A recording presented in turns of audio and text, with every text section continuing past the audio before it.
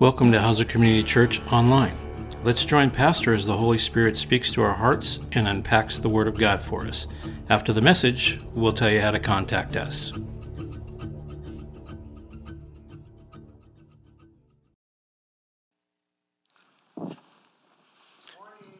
Thank you, Gene. Morning, Michael. Kiddos, you are released. The rest of you, good morning. That sounded rude. Kiddos, good morning. The rest of you, good morning. In your face for leaving. No, that's not what I meant. If you haven't already, turn to Acts 19.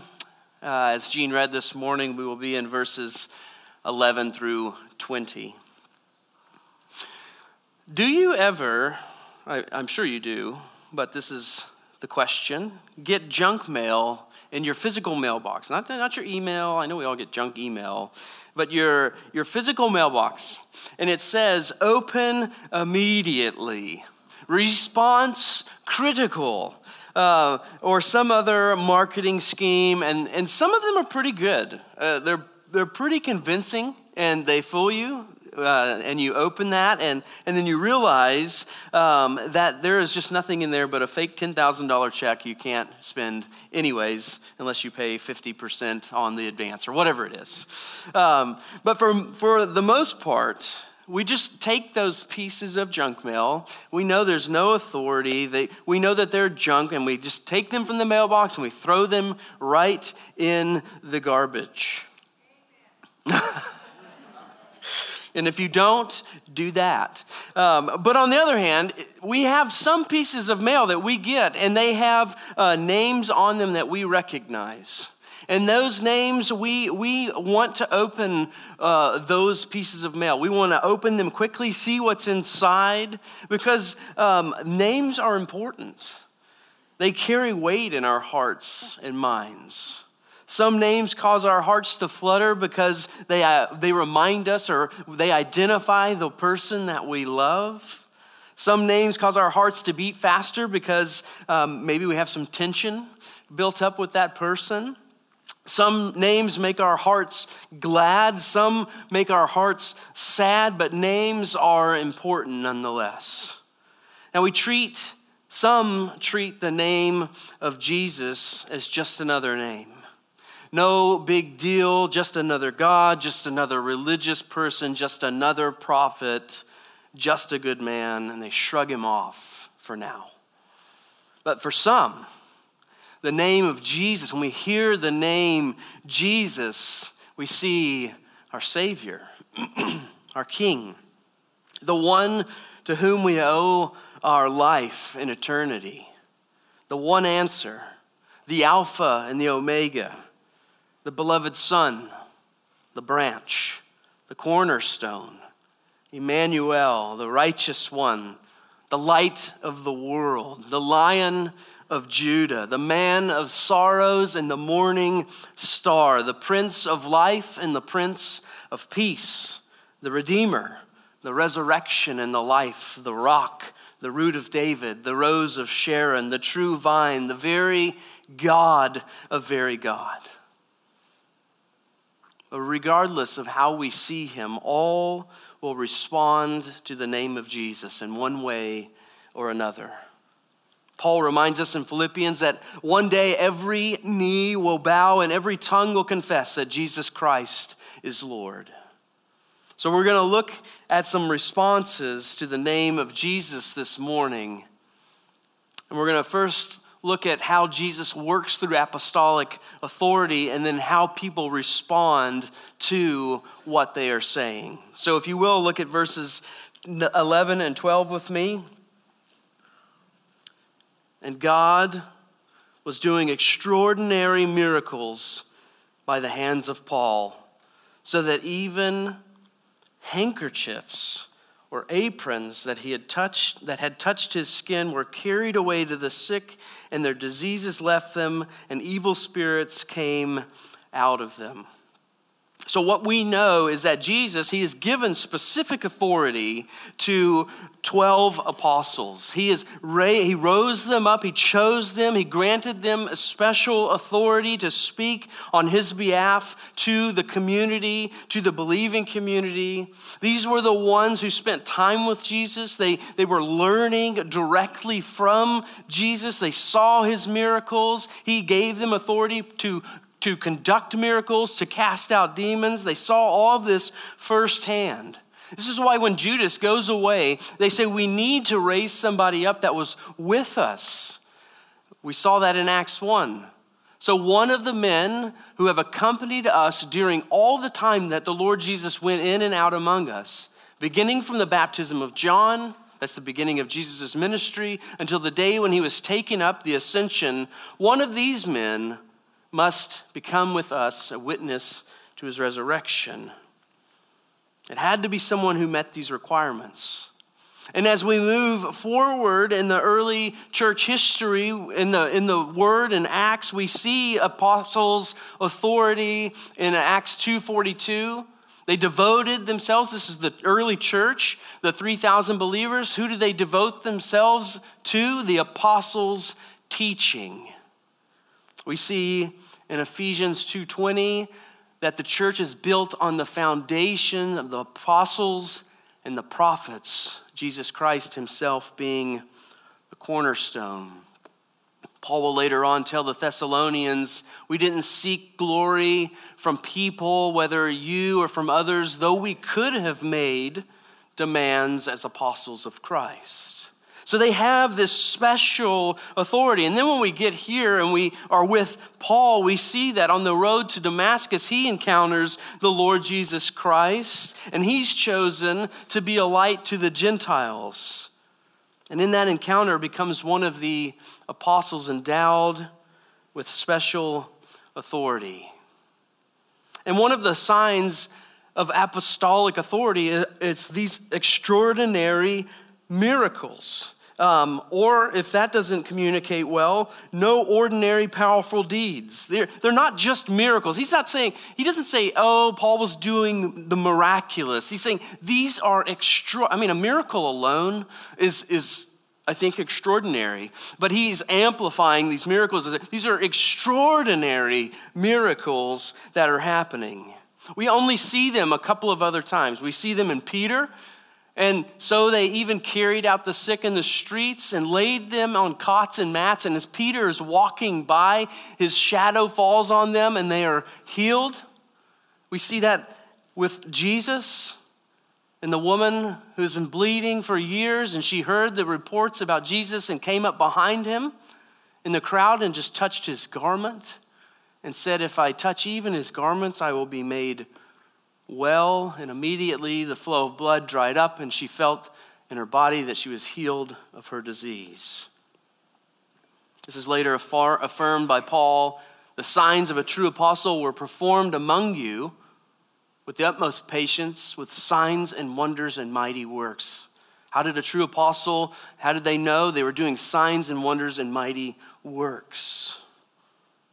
So these miracles were designed to authenticate the apostles' credentials in the eyes of the distrusting community around them. And I believe the reason we only see these type of miracles in Peter and in Paul is because Peter was chosen to proclaim the good news to the Jews and Paul to the Gentiles. So they're setting them up as pillars to listen to. For Paul, these miracles here at Ephesus were extremely powerful because it was in the presence of dark magic arts that were going on at that time. The Lord was showing that Paul's message of Jesus was far superior than the magic that was going on around them. So these miracles were not only proclaiming the apostolic witness, that these were men that they should listen to, that they had been with Jesus, but they were pictures of the kingdom of God. So look at the text. Verse 12, even handkerchiefs or aprons that had touched his skin were carried away to the sick, and disease had left them. This isn't a license to sell holy handkerchiefs or anything like that. He's just saying that God can work through whatever he wants. He says, I can raise up children through rocks if the people do not worship me. So he can work however he desires. But when we get sick in this life, when we see our loved ones get sick, we desire healing. We desire them to be healing because that's revealing that there's this internal thing, this internal reality in our hearts that this is not right. It shouldn't be this way. We don't know why maybe, but we know that this is not the way things should be.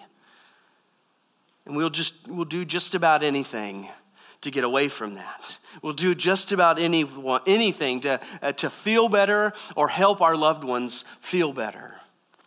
And what we see in these extraordinary miracles is a temporary reversal of the curse. Sickness and death is a result of the curse of sin. The reason we suffer, the reason we get sick and die.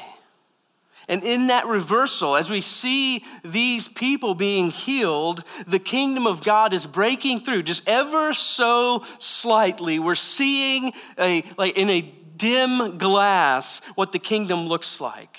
And for a moment, we're seeing that all things are going to be made new by Jesus Christ. That disease is not part of his kingdom. That he has come to repair that, to redeem his creation. You see, healing is not an end in itself. It's just a glimpse into a far greater reality. This is why we grow so weary, or I grow so weary of healing ministries that exalt the healing of the physical instead of pointing to Christ and his work, the ultimate healing and perfection of all things in the next life. Any healing that anchors your eyes more in your physical healing right now than in Jesus' ultimate healing is dangerous. It is taking your eyes away from Christ and placing it on yourself. Paul doesn't say to live as Christ, so I need to be healed constantly. He says to live as Christ and to die is actually gain. It is actually better for me to be with the Lord, he says. Healing, physical healing, is pointing to a far greater reality in the kingdom of God. We also see not just physical healing, we see the evil spirits even come out of people. The demonic are those spiritual beings that are set against both God and man. They hate God and they hate humanity because we reflect God's image. And seeking to torment, they're seeking to torment and turn all of humanity away from God. In the kingdom of God, the demonic will be nowhere to be found. It will be judged and cast into hell for all eternity. And these are beautiful pictures and shadows of what is to come when Jesus makes all things new. And today we might not have these extraordinary miracles. I have no fancy healing cloths up here. None of that is going, nothing from me, nothing from anyone else is going to heal you like that. But we can certainly picture the kingdom of God to people around us. Ephesus held magic in high honor, high esteem. They exalted the magical. So the miraculous moved them to see the power of God is far greater than what they are looking at. The church pictures the kingdom of God by being full of recovering addicts, people being delivered from addiction, from drugs and alcohol and shopping and food or whatever. We are recovering. We're a picture of the kingdom. The church pictures the kingdom of God by taking care of the needy around us, absorbing the needs of those in our presence so that no one is in need. There should be no one in our presence that is in need. The early church pictures the kingdom by selling all that they had and taking care of the people around them. You picture the kingdom of God in your own life by having hope in the chaos, love toward the lowly, patience, and peace. Church, we should wake up in the morning not thinking, what do I have to do today? But how can I reveal the kingdom of God in everything I do today? So we want to look at the purpose of these miracles. Just back up. I know this isn't part of our text this morning, but we see the purpose of the miracles in verse 8. Paul, he entered the synagogue for 3 months and spoke boldly, reasoning and persuading them about the kingdom of God. And in verse 10, this continued for 2 years, so that all the residents of Asia heard the word of the Lord, both Jews and Greeks. So the verses, if you're reading through Acts, it's not Paul was doing that and then he goes and does what's going on in 11 through 20. It's just zooming in on his ministry in verses 8 and 10. So we see that Paul, his reasoning, his persuading, it's accompanied with these extraordinary miracles. He's showing that he is truly an apostle of God, that his word is truly God's word. I just want to remind you real quickly of what it says in verse 9. Some people became stubborn and continued in unbelief. People still continued in unbelief when handkerchiefs were healing people from a distance. They still continued in unbelief. And the reason I say that is because so many people have often said if people would just see the miraculous, they would believe in the Bible, they would believe in Jesus. And I'm saying no, they would not. Jesus tells a parable in Luke. We covered that. I'm sure you remember. Jesus is telling a parable about Lazarus and the rich man. And Lazarus, he's in heaven and the rich man's in hell. And he says, this is terrible. You should send somebody from the dead to my brothers so that they can know, so that my brothers can know what goes on after they die. And then they'll believe. And he says, no, they won't. Even if someone is raised from the grave, they'll still remain hard-hearted. Belief is a gift from God. It comes behind the miraculous, or if it's simply just you sitting there sharing the love of Jesus Christ over a cup of coffee. The real miraculous work, church, the real miracle is not the sick being healed. It is the spiritually dead being made alive. That is the true miracle of the gospel. So we see that. The first purpose of these miracles was not just to heal a bunch of folks. It was so that they could tell of the kingdom of God. So they could tell people the good news of Jesus Christ.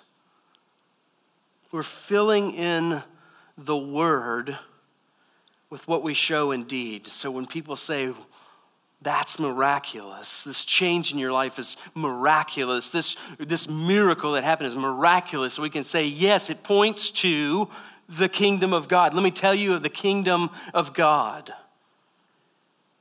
But miracles, good works, looking like the kingdom, if we think they're all useless if the kingdom of God, if the gospel is not proclaimed. The second purpose is the widespread of the word of the Lord. We see that in verse 10.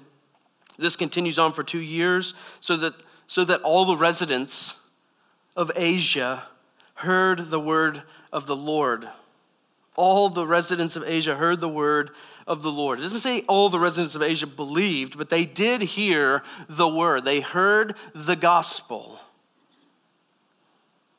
The point is the apostolic witness is taken and shared. It's revealing the gospel to the ends of the earth. God took specific men with a specific message, and he used them to spread his word to the ends of the earth. And those men called all to respond to the name of Jesus.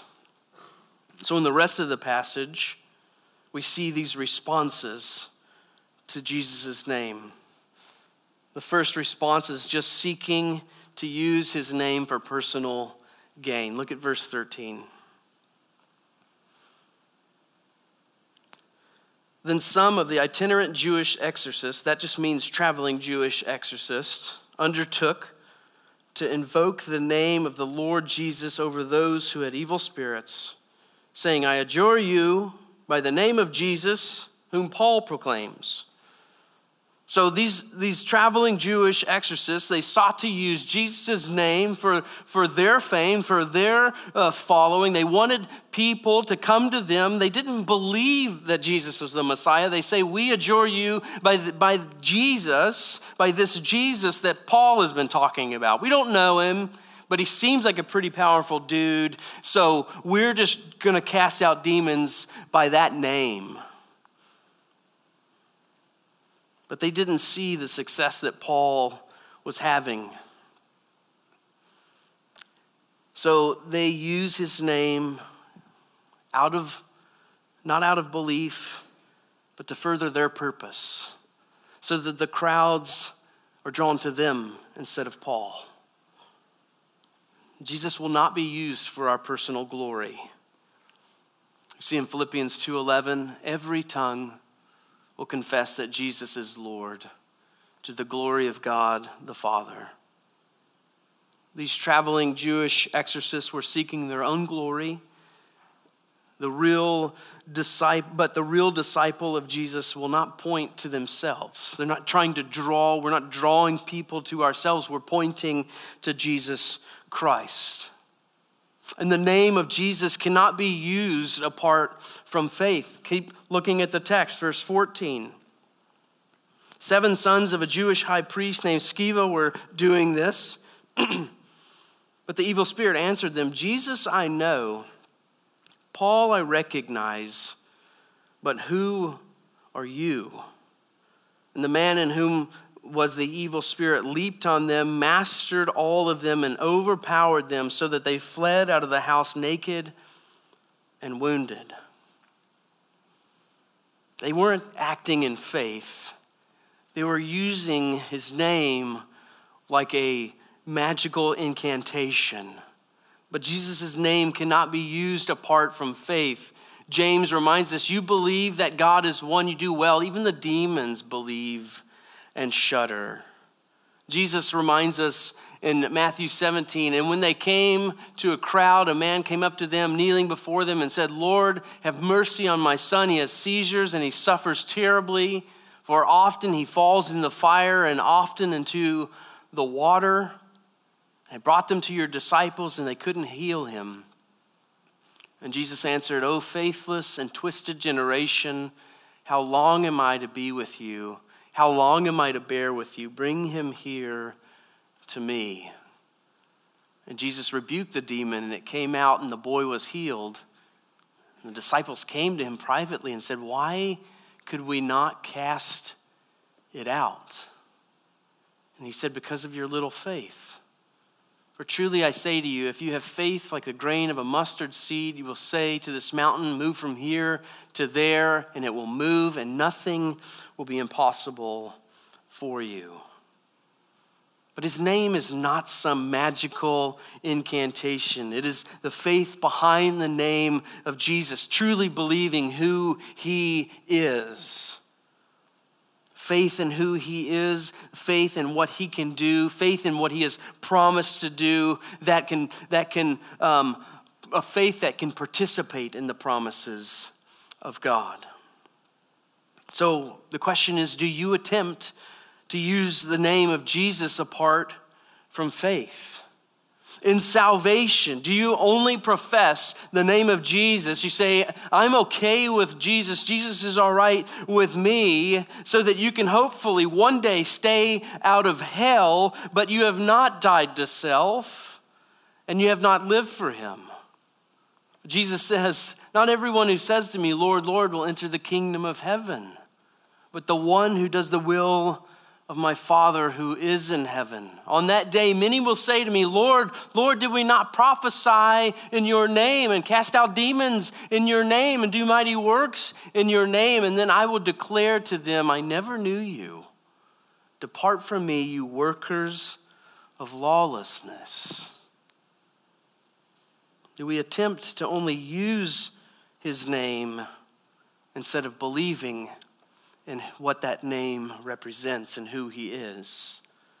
Do you attempt to use the name of Jesus in prayer to get what you want without thinking, what does Christ want? What does Jesus want in my life? What does he desire in my life? Or am I just taking, in Jesus' name I pray, and stamping it on everything I pray so that I get what I want? Or do you use the name of Jesus in conversations with Christians so that they think you're a Christian, but the rest of your conversations, Jesus is nowhere to be found, and you would rather him not actually, you'd be ashamed of what he would hear if he was standing there with you, which he is anyway. That is using the name of the Lord in vain. We usually boil that down into just cussing. We're saying something we shouldn't with Jesus' name or God's name. Using the Lord's name in vain is taking it and using it in a less than honorable way. It's taking it and placing the title of Christian on yourself and not living like him. You're using it to your advantage and not living and looking like you should. It's using the name Christian or Jesus for a political advantage or social advantage as a talking point without reverence. Jesus, his name is powerful, it's life-giving. May we never ever use it for self-exaltation or personal gain. So the first response is just abusing the name of Jesus. Some will take it and use it for their glory, to make money with it or whatever. The second response is a lot more proper. Verse 17.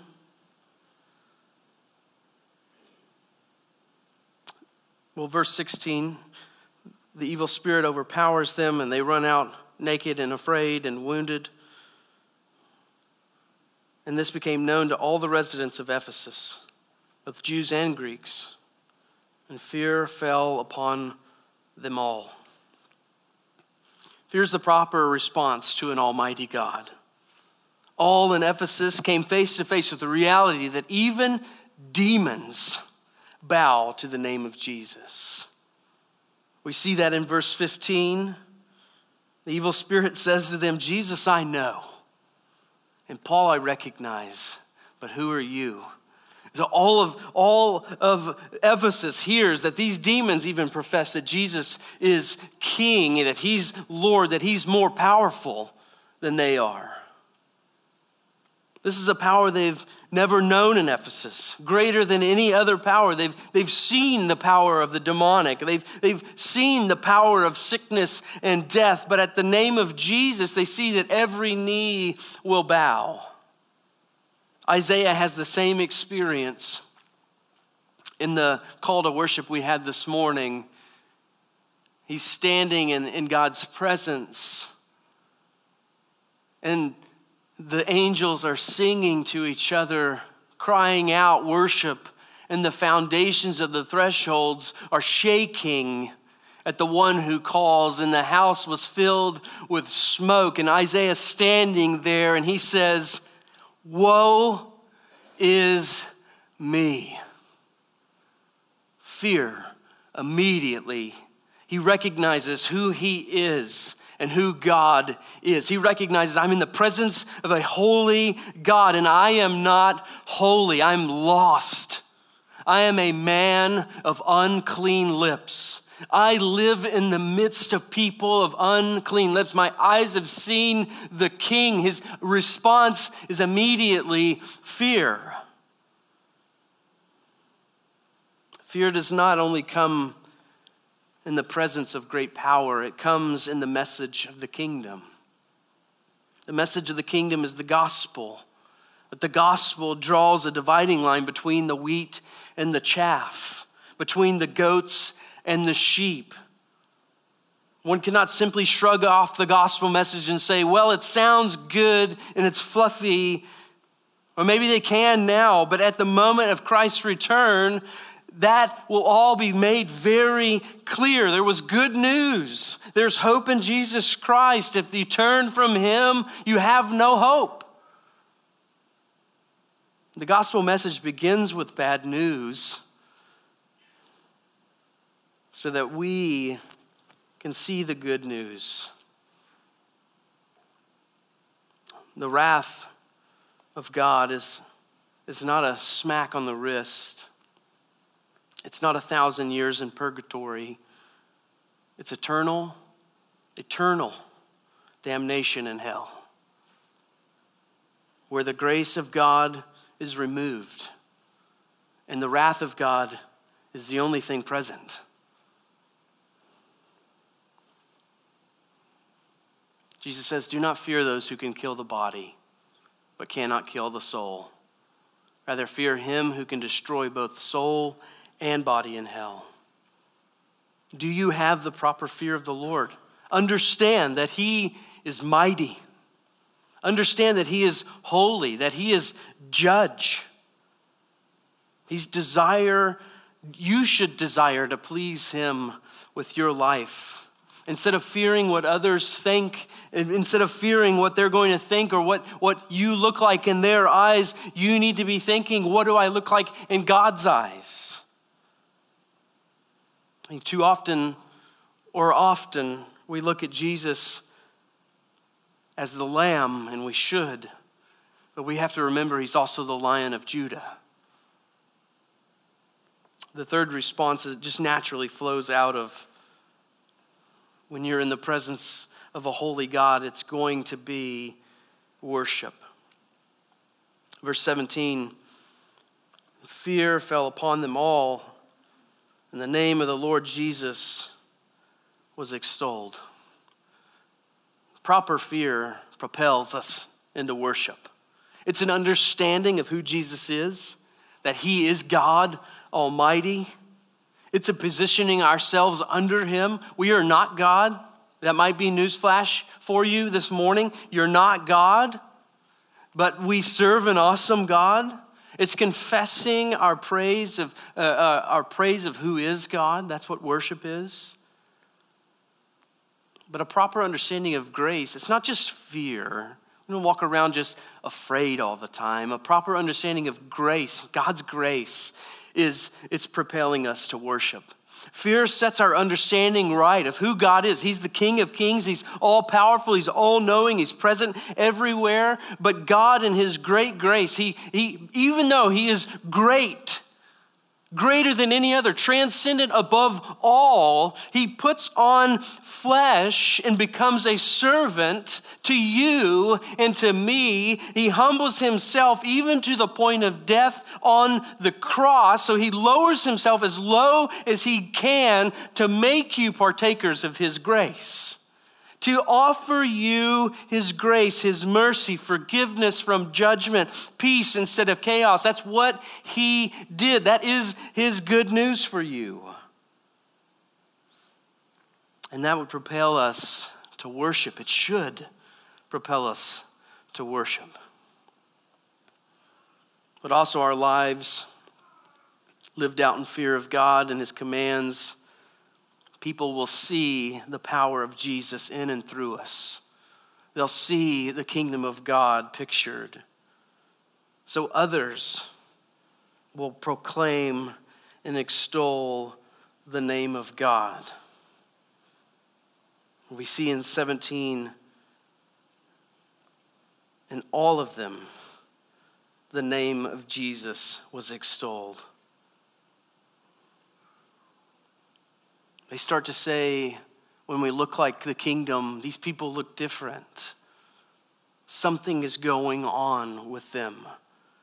They claim they follow this man named Jesus, and they claim they want to look like him, and they care like no one else cares, and they show love like no one else shows love and peace, and they're patient most of the time.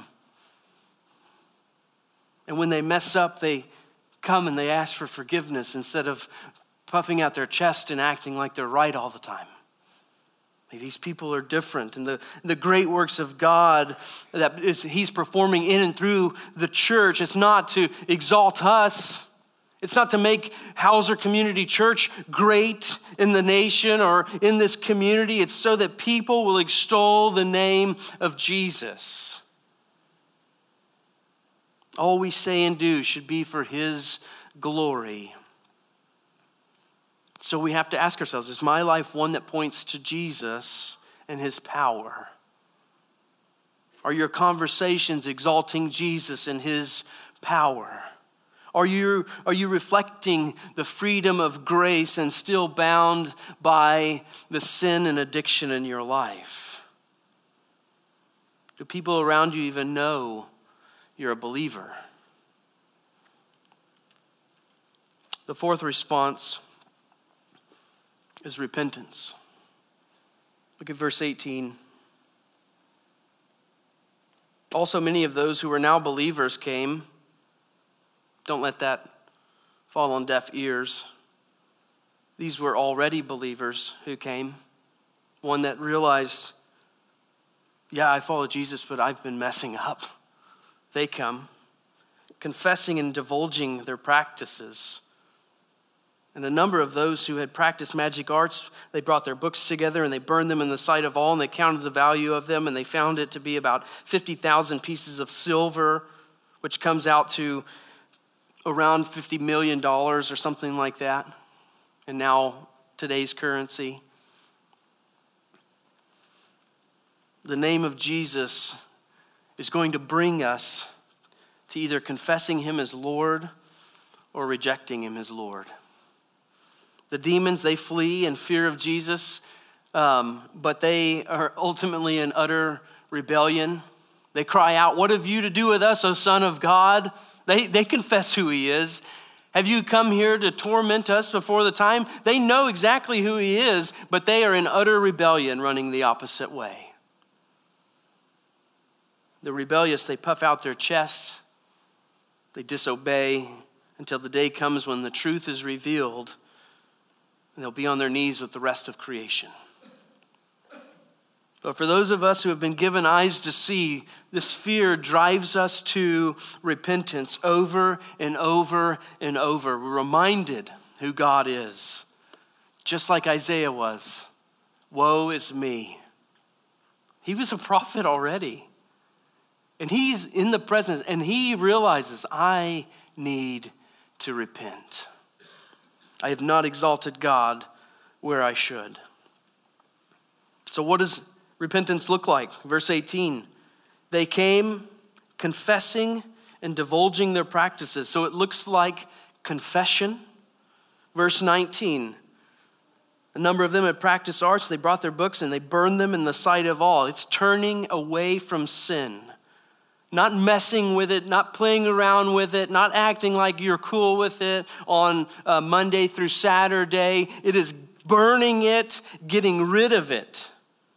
It's a public confession. They burned their books in the sight of all. It's showing others, I am following Jesus. I am no longer this old person. I'm now a new creation. I'm not going that way. I look new.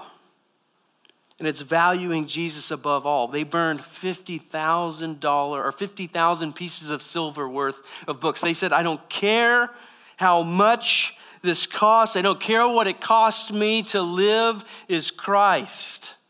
I will get rid of everything so that I can live for him. I'm going to die to myself. I'm going to die to what this looks like, what I thought I should look like, and live for however he wants me to.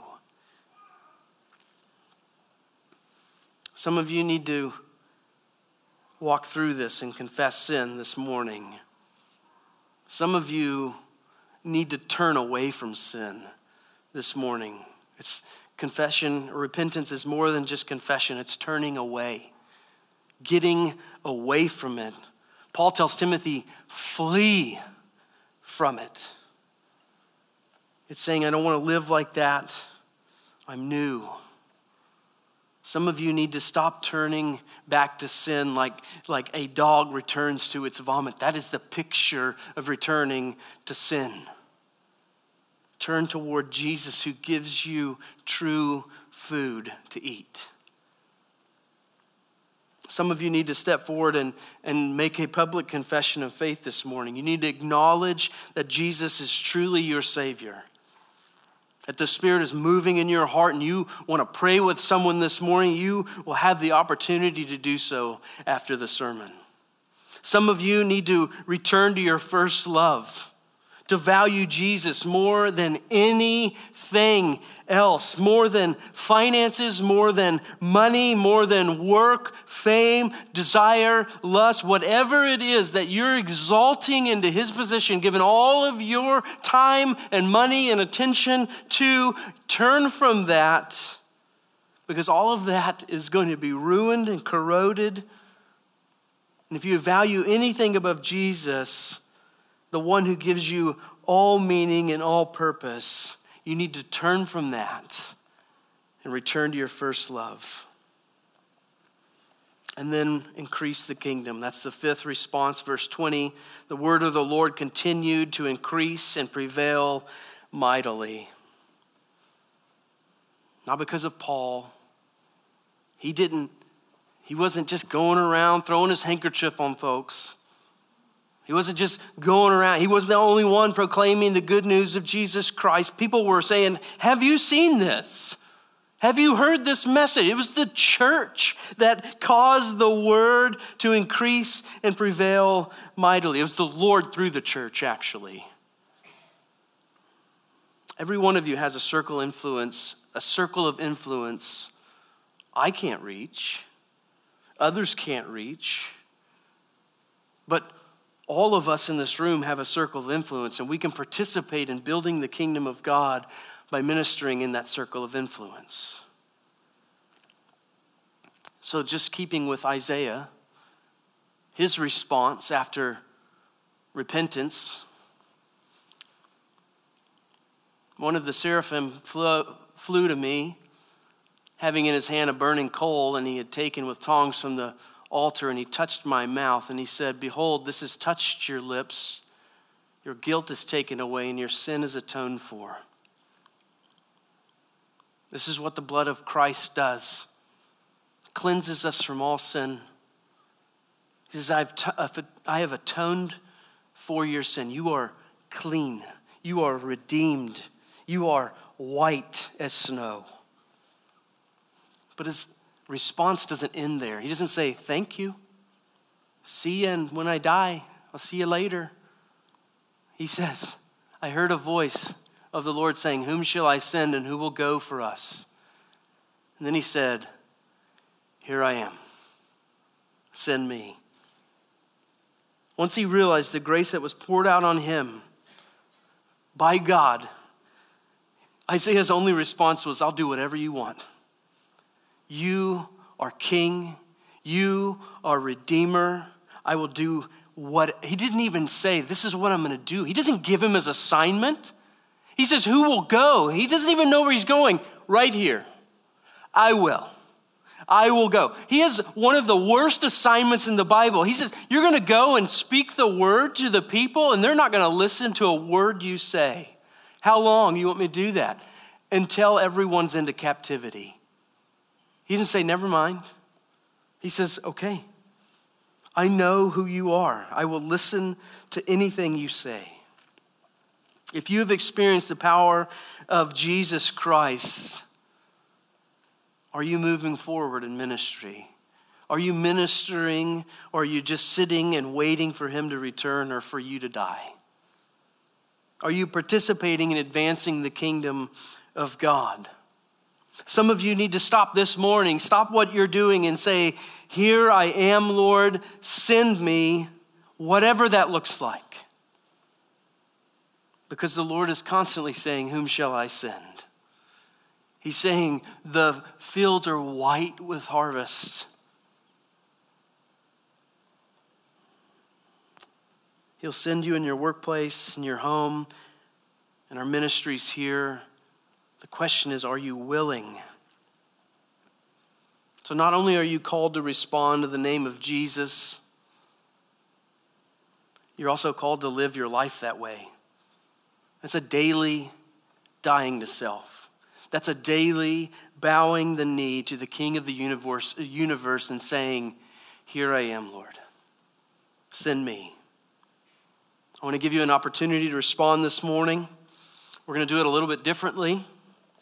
Instead of coming up here, what we're going to do, you can either stay where you are, and that's totally fine. There's nothing magical about up here or the tables in the back. That is nothing special. But if you want to stay where you are and you want to do business with God, you say, I'm going to repent, I want to do this, just stay there and do it.